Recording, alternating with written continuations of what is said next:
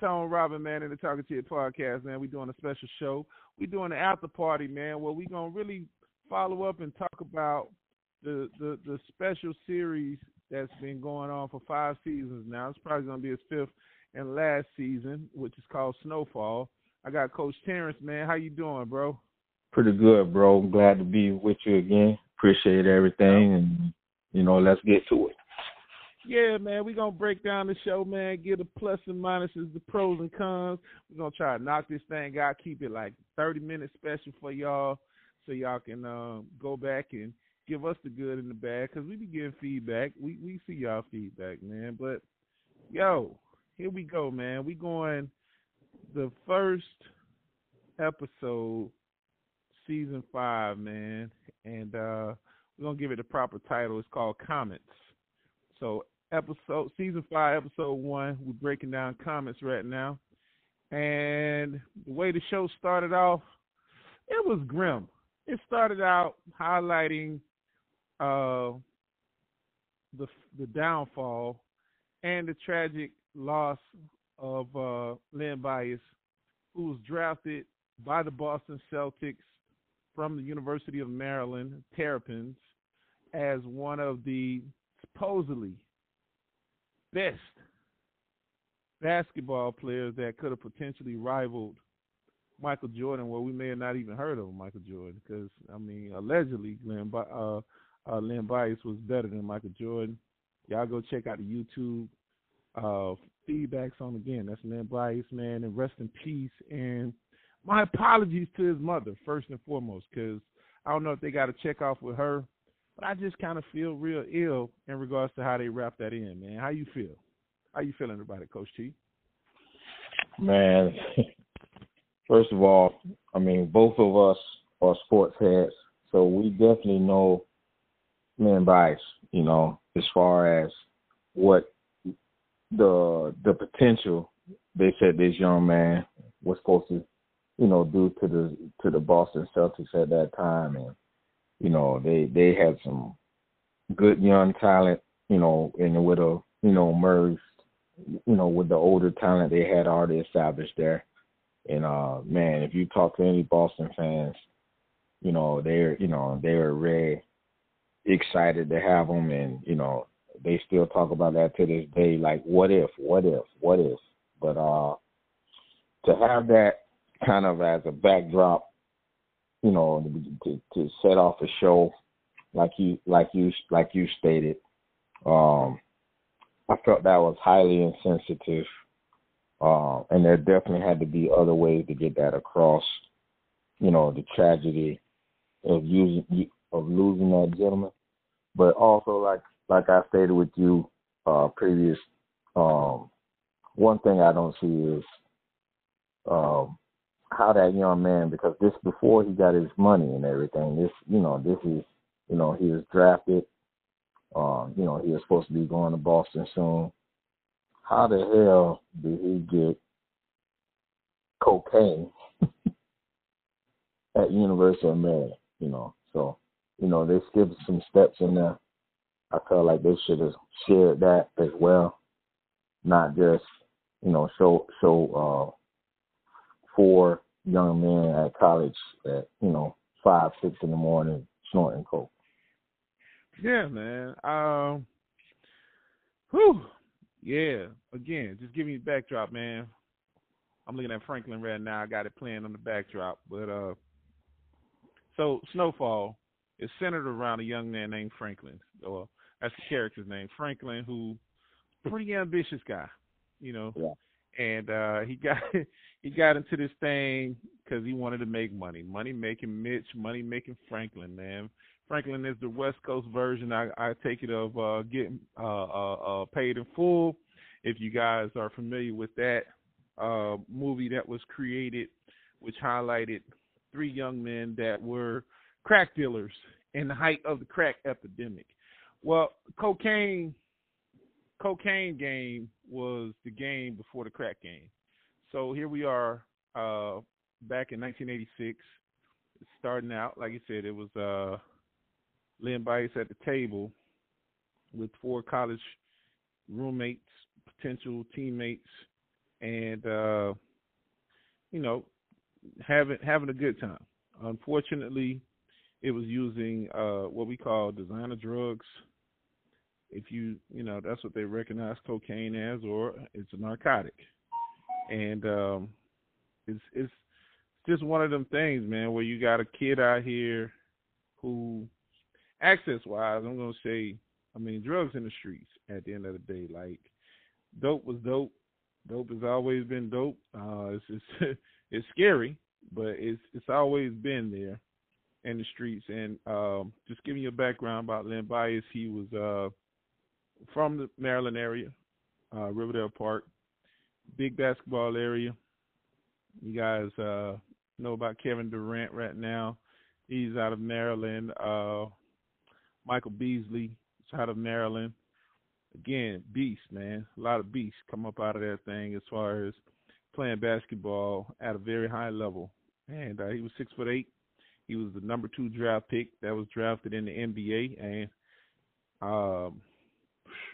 kind of crazy because we're coming off of the 75 diamond celebration of the NBA, and this show comes in before the NBA kicks back up again to start the second half of their season of the 2022 season here, and we're reminded of that tragic loss of Leonard Kevin Bias, who, as they say, he overdosed on cocaine.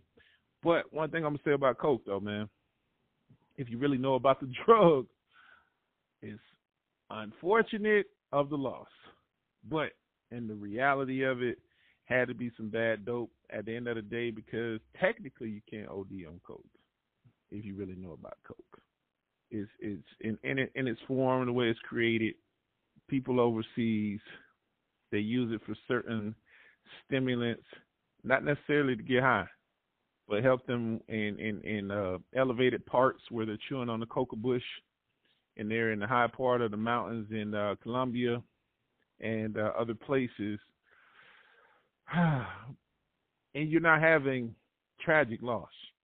But what happens with street level drugs is, they're stretch, where people are putting different things on them, putting different things in them that looks like the drug itself, where it could be baking soda, could be rat poison, it could be anything of the sort, just to make the dope stretch, because they couldn't afford to buy a lot of it in order for them to flip at the end of the day, because it is the drug trade.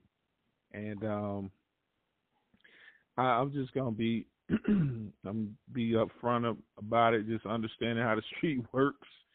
Not trying to entangle myself with the streets, but unfortunately, he got a bad batch of dope, and it's kind of crazy because Bias, he had been in discussion with Reebok, as they said. They spoke briefly about it in that introduction, where he was looking at a 5-year deal of $1.6 million from Reebok just for a shoe deal alone, coming into the game. But let's move forward, man. Let's talk about Franklin.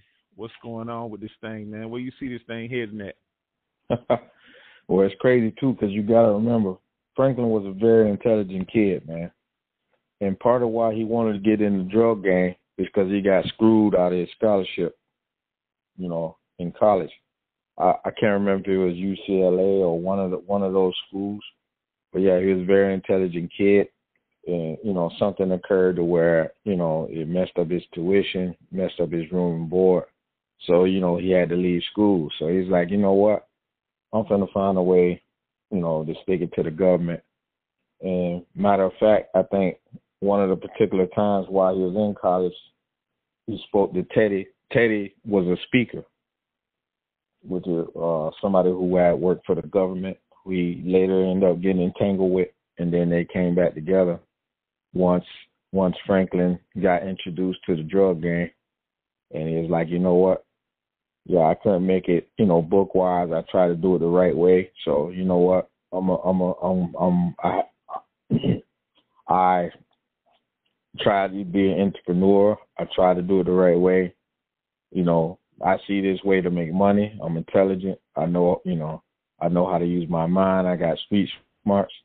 So you know what? I'm gonna go ahead. I'm gonna sell this cocaine and later on rocks or whatever I gotta do.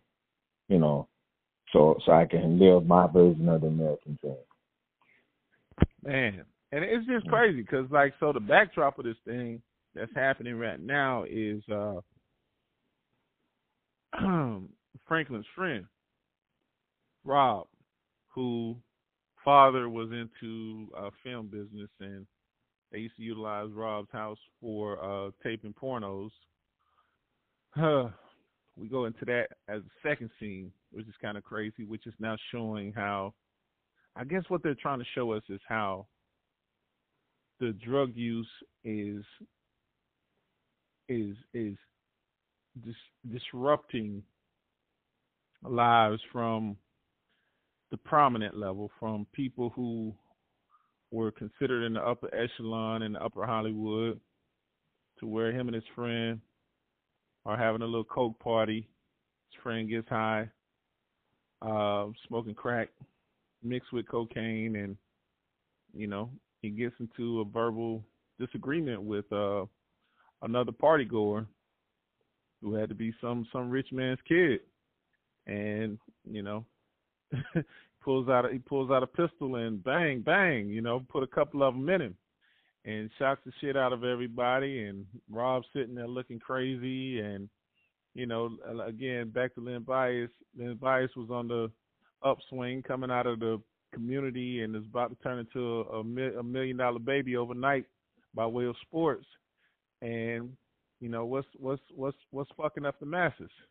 That blow, man. That blow. White boy Rick Ross, Griselda, Cocaine Cowboys. It's a lot of stories out there talking about that blow, man. Talking about the blow in Noriega and Medellin, and just how it just made its way across America. And I guess that's what they're trying to show us, where it was in the backyard of the CIA, which Teddy was his connect, or is his connect, is a part of the CIA, and they're based out of Maryland, D.C., Virginia area, obviously with the high level of government. And so that's how we got in the backyard of Maryland. Now we swinging back over to California to see how it's going brazy out there in the hills, man, or in the valley, as they say up in Cali. And yeah, man, we about to have a full-fledged epidemic, man. That's going on. Franklin, man. But let's look at comes up on this thing, man. What so far, like, what are you surprised by with the first episode? Well,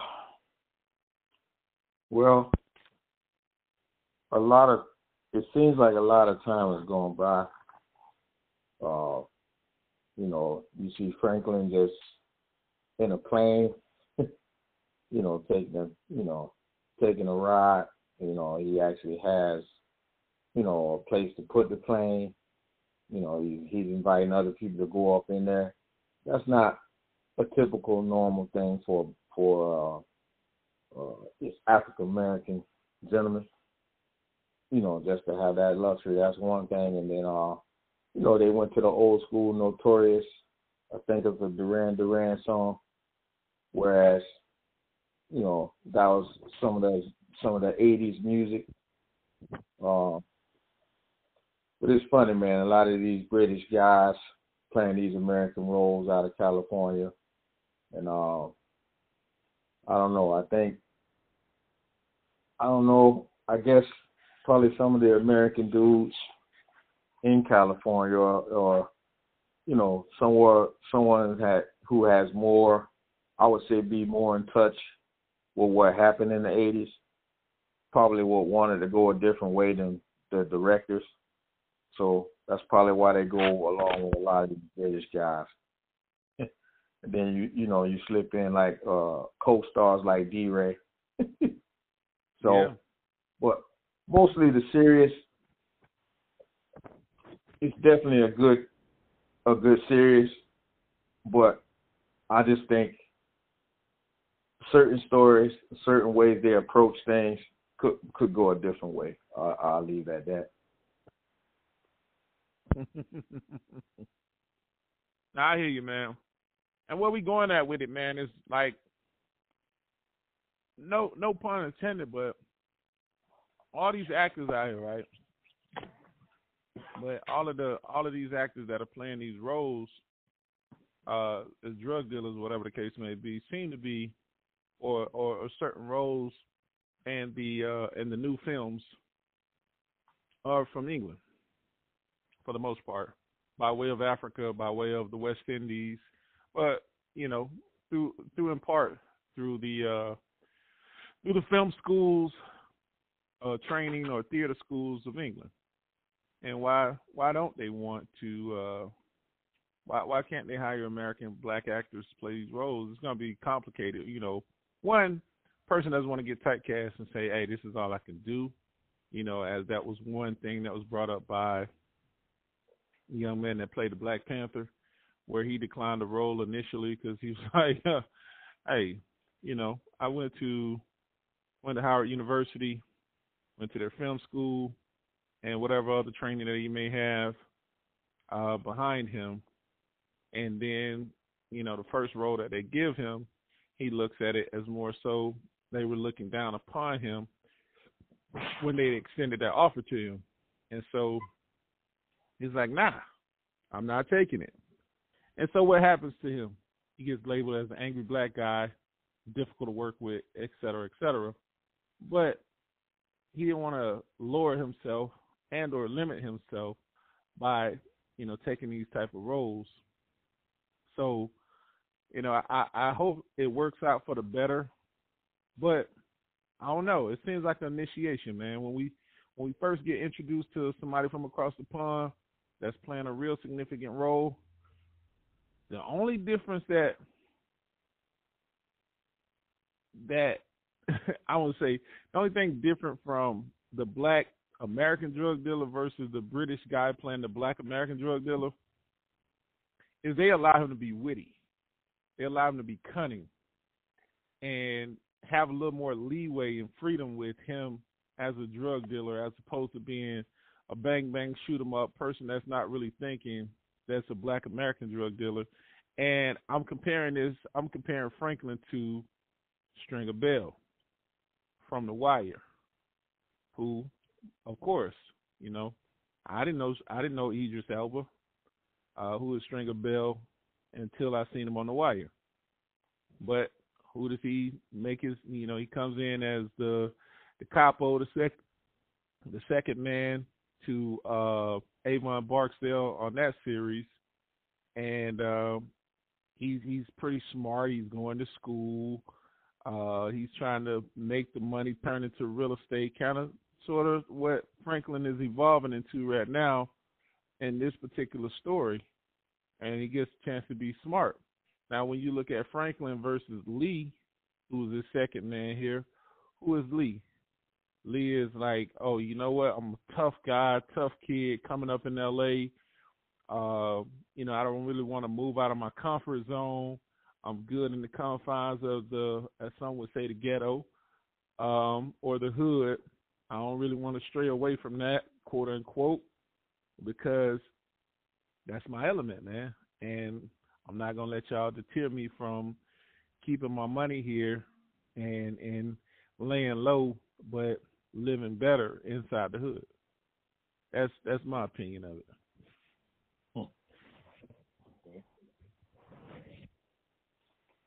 Yeah, they normally when you have the black, just like you stated, normally when you have the black American drug dealer, it's more on it's more of the street side where everything is through force.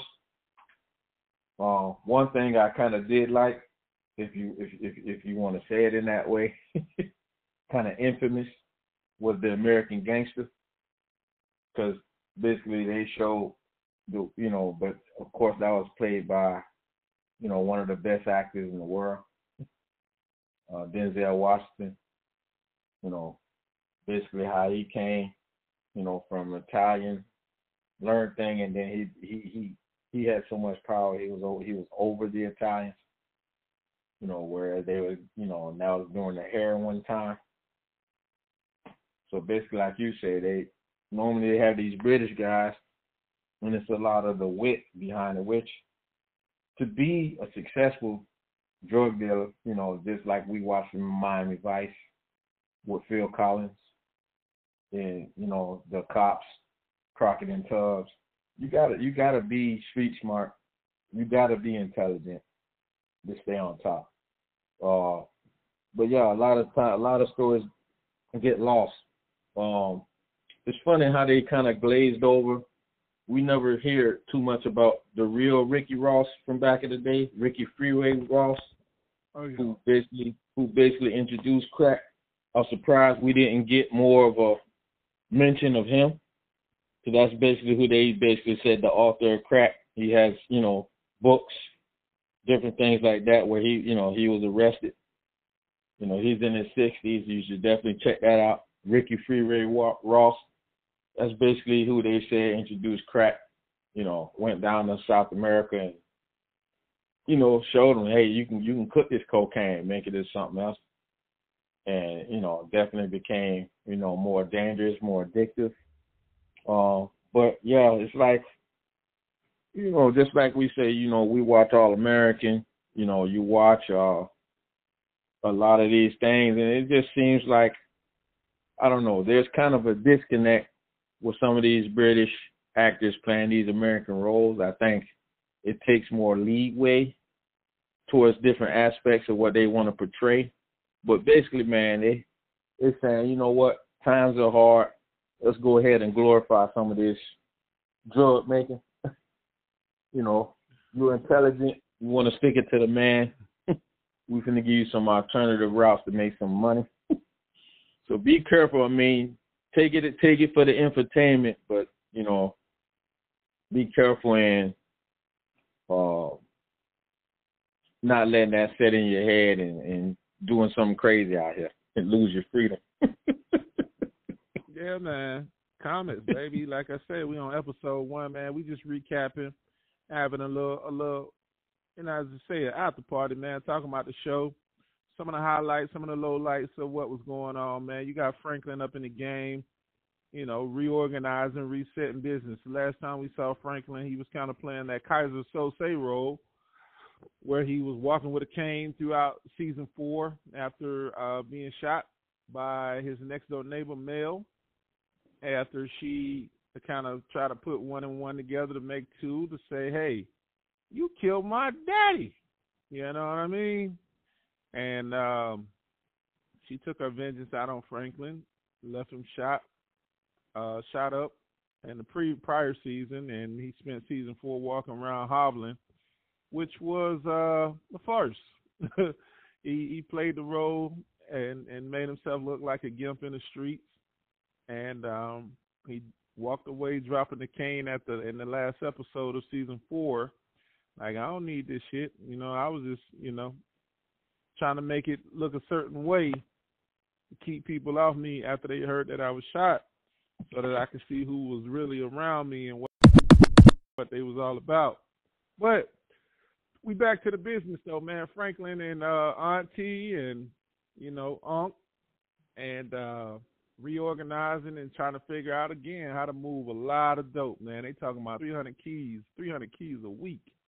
You know what I mean? That's a lot of dope, a lot of cocaine that's being moved around, moved about through their hood of Los Angeles. Obviously, they got a long arm stretch where they're not showing the connects at this point to how to put it together, but we did get an opportunity to see the family, that being Aunt and Unc, going down into the Arkansas area, dropping off some dope down there in season 4. So we definitely know that their arm stretches long in regards to moving the dope and making the money circulate. And still, who they helping? They're helping the goddamn government, because this is still CIA-led operation, giving the dope to the black man, putting it in the street. and they're skimming money off the top in order to help with the fight that they're not showing you, which was, I think it was the Sandinista, as they said it, down there where it was the war on drugs, not in America to stop the war on drugs. The war on drugs was to basically be the controlling hand of how the dope moved around coming out of the major manufacturing countries such as Colombia, through Mexico, through Nicaragua, places of that nature. That was the real agenda that, we ultimately got a chance to find out about through the trials of Oliver North and, understanding that President Ronald Reagan was definitely in on this thing, and he knew what was popping off because he lied under oath.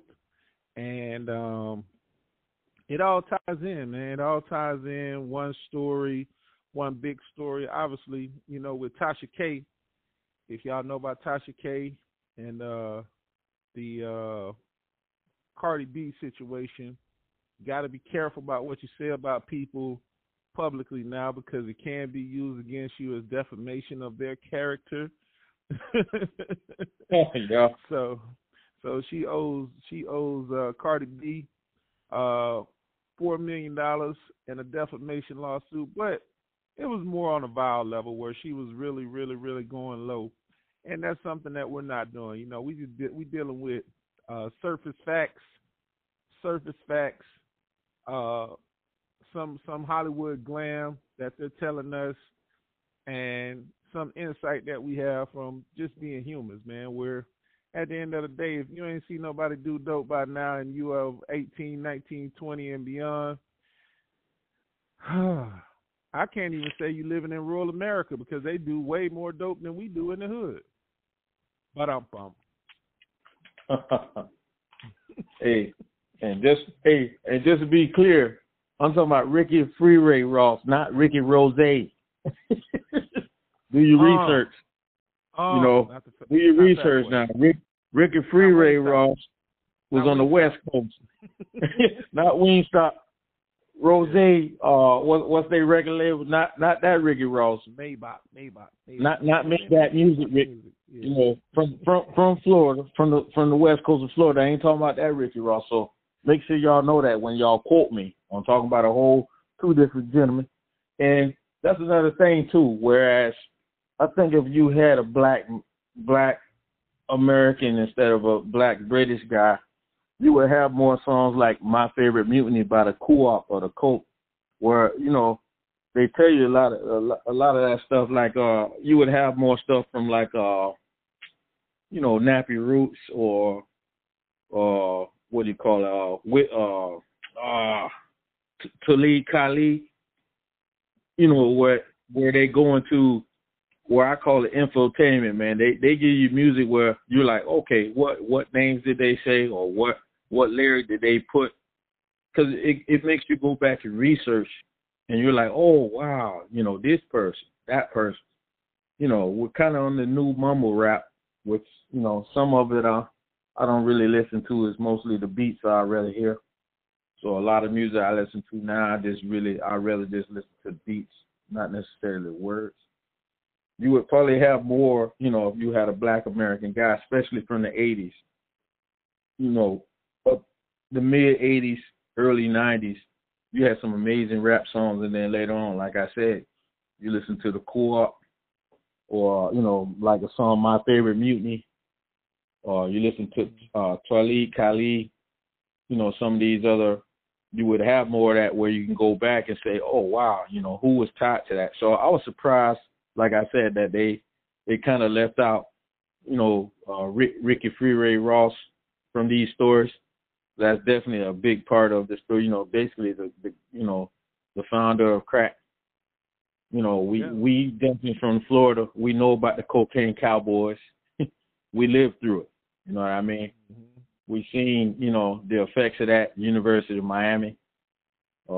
We saw an explosion of just like we said, the war on drugs. People getting 10, 20 life. The amount of violence that went on in that time. the resurgence of the city of Miami, the amount of traffic you had through there, things that we definitely weren't exposed to, in the early 80s. We definitely got exposed to in the mid to late 80s, early 90s, where we saw like people like, you know what, I'm gonna make this a way of life, where that wasn't a choice before. So, it's like I said, it's definitely a good series. Definitely like to see an intelligent, if they're gonna tell the drug dealer story, that that he was intelligent, that he flexed with the government, he flexed against the government. But one thing I don't like is a lot of these, some of these characters are black male cops, mostly dirty cops, and they're not showing, for instance, Len Bias ain't get that cocaine by himself. Right. Some, like they say, who got the boats and the planes and the ships? Come on, man. So that's how real cocaine get moved. It ain't that black guy you see on the street corner. Can you tell me the story of how that black guy on the corner got those drugs? Oh yeah. And one thing I like the honesty of this is the CIA, which is government, definitely was involved. Finally, telling the truth about some of these stories. But it's like, yeah, don't make it like, okay, the connection to the hood was the black police, man, because it's too many. I had two of my uncles, and I know they wasn't involved in nothing having to do with drugs, So to see, a dirty cop be a black gentleman, that's offensive to me. And to not have more, these white faces, like, go ahead and show it. Let's tell the truth here. Show more of the people who got in. I'm not saying that none of those guys was black, but it can't be all of them. Like, that can't be the only. It wasn't. Path to the hood. Wasn't. I mean, because you got to remember, tell the story. Yeah, Avi was in the game. Now Avi is turned into an arms dealer now, where he used to be the Cocaine Connect initially for Franklin, and now Avi is more exclusive to selling the guns, the military weapons, submachine Uzis that he is going to roll out on the show with the purchasing from the family. But these are all things that we know. Like they say, where do you get this high power rifles from? You know what I'm saying? Like they say some of these guys in the streets got better guns than the cops. They do. They got military grade weapons. Where they get the military grade weapons from? Who you? Hey, bro, you got some? You got a AK-47? This Iran Contra, all these different things. Like I said, we lived through this time. A lot of these troops just starting to come out now. Charlie Wilson's war. You go on and on and on, man. The government does dirty things. Yeah, they still doing dirty things. and that's and that's why people pushing for transparency, man. That's all we ask for. But we're gonna get piped. At least let us see get piped. You know what I mean? And just like you've said too in the past, a lot of people just trust the government. To be honest, obviously we see where they tell little white lies. We see where they tell big ones. Basically, Huey Newton. People in the Black Panther Party told you a long time ago. Yeah, they putting this poison out on the streets. The government basically. There's no such thing as a war on drugs. How can it be a war on drugs when you guys are allowing drugs to come in and you're making money off of it? That's basically what the CIA was letting you know. Yeah, you're gonna make money off of it. And then when it affects a certain part of society or when it gets into certain communities, okay, now we gotta stop it. Now we gotta enforce the law.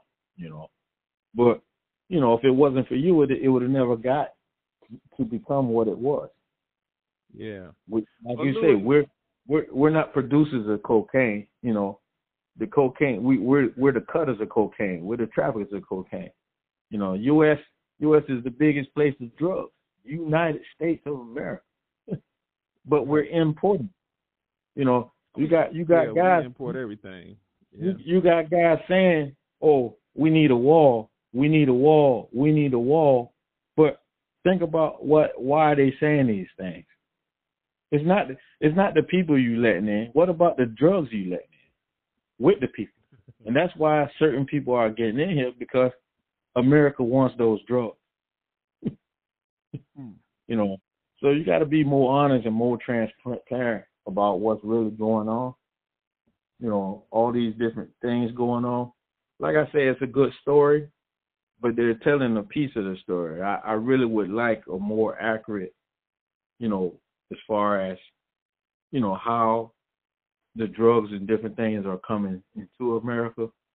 They're getting into a part of where the CIA and different parts of the government are dirty, but they're dirtier than what, you know, obviously the show was letting you see. And obviously there's some things they're not going to let out. They can't tell all the stories. Somebody somewhere, you know, leaked something, you know, probably somebody, you know, different people passing away, because they got to be getting up in the years. Just like Ricky Freeway Ross, you know, he's in his 60s. So, you know, some of these people probably lost family. They probably lost people. They like, you know what, we're going to leak some of these government stories. But just like, you know, you never know who these straw men are. That's why you had like Iron Man 3. You know, you had the Mandarin, like, oh, we're gonna make it like, hey, this is the person we're going against. This guy in the corner, you know, that's what we're gonna put the war on drugs on. We're gonna get him 20-30 life. But we, you know, you never quote unquote the white collar. You never see these guys that own these boats go to jail. You know, you never seen these guys that own these planes go to jail. You know, we're gonna go after the guy, you know, selling a small amount of stuff on the drug corner, you know, or riding around with it in his car. That's the guy we're gonna go after. You know, we're not gonna go after the real players. Yeah, those are the easy targets, man. You know, just wind it down, man. You got Louis out here. She's building up. She knows the new angry black cop that's on the scene, that's trying to get a bus, a big bus, so he can move up the ladder or whatever his angle is in this particular season here. As Auntie Louie comes in, he makes his way into the bar, sitting at the bar, you know, with the sugar booger, you know what I mean, snorting at the bar, having some drinks, doing his thing. And then, you know, the other piece of it is, how is it wearing on the family? You know, you still got Franklin mothers in hiding. Franklin is in a pivotal situation, business-wise, where he is entangled with a relationship with a real estate agent, and they're buying the commercial properties and trying to make the money, watch the money, make it clean. And, you know, he's in a tough position, man. You know, he wants to get out the business, but if he goes, you know, he takes a lot of people down if he just walks away from the business. And he leaves a lot of people high and dry. So it's going to be a real pivotal season here, obviously, if it is the final season. I'm sure it's going to be a lot of fireworks as we cover the show week over week. D-Ray, you know, I just seen D-Ray riding around with Kanye on Kanye Netflix show, and then D-Ray, a.k.a. Peaches, who is Franklin's security, as he's riding around in a Cadillac on this series here, man, and D-Ray is doing what he can to be the muscle for Franklin, and it's a lot of things to be uncovered, man. You know, what happened to Franklin's father, Alton Williams?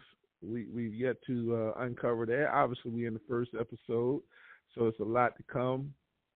We're seeing the struggle of the reformed drug addict, which was Leon's ex-girl who was addicted to crack. She cold turkey. She beat it.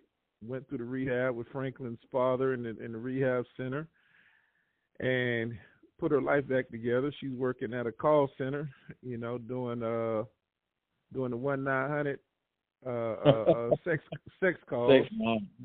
Yeah, man, and just trying to reestablish herself. But she say the hardest thing about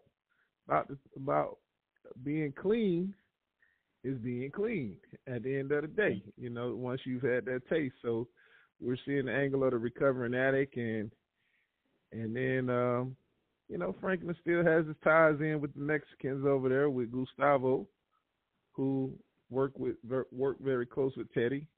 So it's gonna be an interesting season, more or less. There's so many different stories that have to be sold up. Like I said, if this is the final season here, I'm looking at the closing of the first episode. It just had it running in the background as we were as we covering the show here, man. And Rob was trying to slip out the front door on Franklin, but Franklin was sitting at the table, man, shut that down and said, "Hey, what's up, bro? Let's talk about it." And I'm gonna hold my tongue, man. The next episode is entitled Commitment. This was comments that we covered in the first episode. What you got to close us out, man? Hey, one thing, man. Like I say, overall, I think it's a great show. I just don't like to spin on the certain things. I mean, that just comes with everything. It's not gonna be perfect. Just like with people, you're gonna like somebody. A lot of things, a lot of qualities. It's gonna be qualities you don't like. But one thing I don't like is the reoccurring thing. You got like Panther. You got like Judas and the Black Messiah. You got even American Gangster. Some of these things are true, but I don't like when it's fictional. That you gotta have a black protagonist and a black antagonist. You know what I mean? It's like you always got the black rat that bring everybody down. That's one thing I don't like. You know what I mean? And you definitely need shows like this. I'm not gonna say you don't need shows like this, but you got a lot of shows coming back with the same name or similar name or spinoffs. We need more. If you don't want to use Cosby name, we need more shows like that. True. Call it the Hustables then. You know what I mean? Yeah. You don't want to say nothing with Cosby. Call it the Huxtables. Call it Theo's kids or something. You know what I mean? Let's call it Heathcliff. Like, let's come on with some more shows like that or more movies. Where we have more positive things. Not get everybody wrapped up in.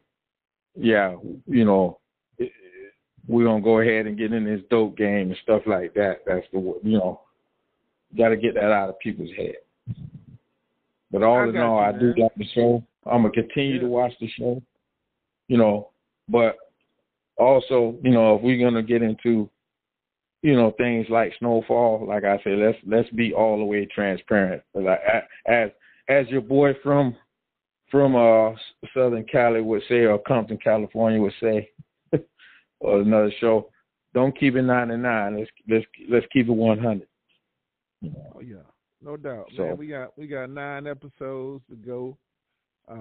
It's just episode 1 that we covering, and I'm with you on it, man. I mean, how much can we glorify this? But we're glorifying it. At the end of the day, it's a part of our reality to every degree. I mean, for the kids, they're looking at it like this is old head stuff at this point, because I mean, coke really wasn't prevalent for a while, but it is making its way back around in the streets again. Crack is definitely ain't go nowhere. It's in the center of Central America.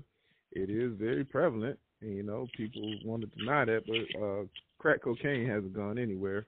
It's just not the first drug of choice for the young kids, because their designer drugs is more or less pills. So, it's everything is still there. It's still there. The casualties are still there. I mean, some people are dying over marijuana at the end of the day, bad marijuana deals. And like, why would you kill somebody over some weed? at the end of the day. But hey, Right. oh man. But it's shows like this that really put that thought in a lot of people's head, like, hey man, I'm gonna be this badass. I'm about to go out here and be Franklin. I'm about to be the Franklin of weed dealing at the end of the day, or and that is pushing the envelope for a lot of people. That what does it do at the end of the day? It just continues. It keeps the revolving door continuous in the prison system, where people are constantly being shackled in, shuffled off, and or buried unnecessarily because they just can't get enough of this stuff, man. The sensation, the thrills, the highs, the lows. I don't give a damn how many Just Say No shirts out there, man. It was, hey, I'm sure you had some friend or friend of a friend that still picked up that crack pipe, that still snorted that line, that still shot a needle in their arm as it made its way down. Because, that really wasn't prevalent in our day. But at some point, I mean, we've all seen casualties to the dope game, no matter what, how. Crack is whack. That no shirts too. Crack is whack. And I believe she was a child of the future. And how did she go out? Drug overdose. Sorry to say. R.I.P. Whitney. But until next time, man, the next show, we got y'all. We're going to talk about episode 2, Commitment, man. Once we get the full rundown on that, we're going to watch that episode and hit y'all back with it for the after party, man. It's going to be the whole season long. Chop it up on. We're going to talk about this whole Snowfall, man. If it's the last season, we're going to make it epic for you. Peace.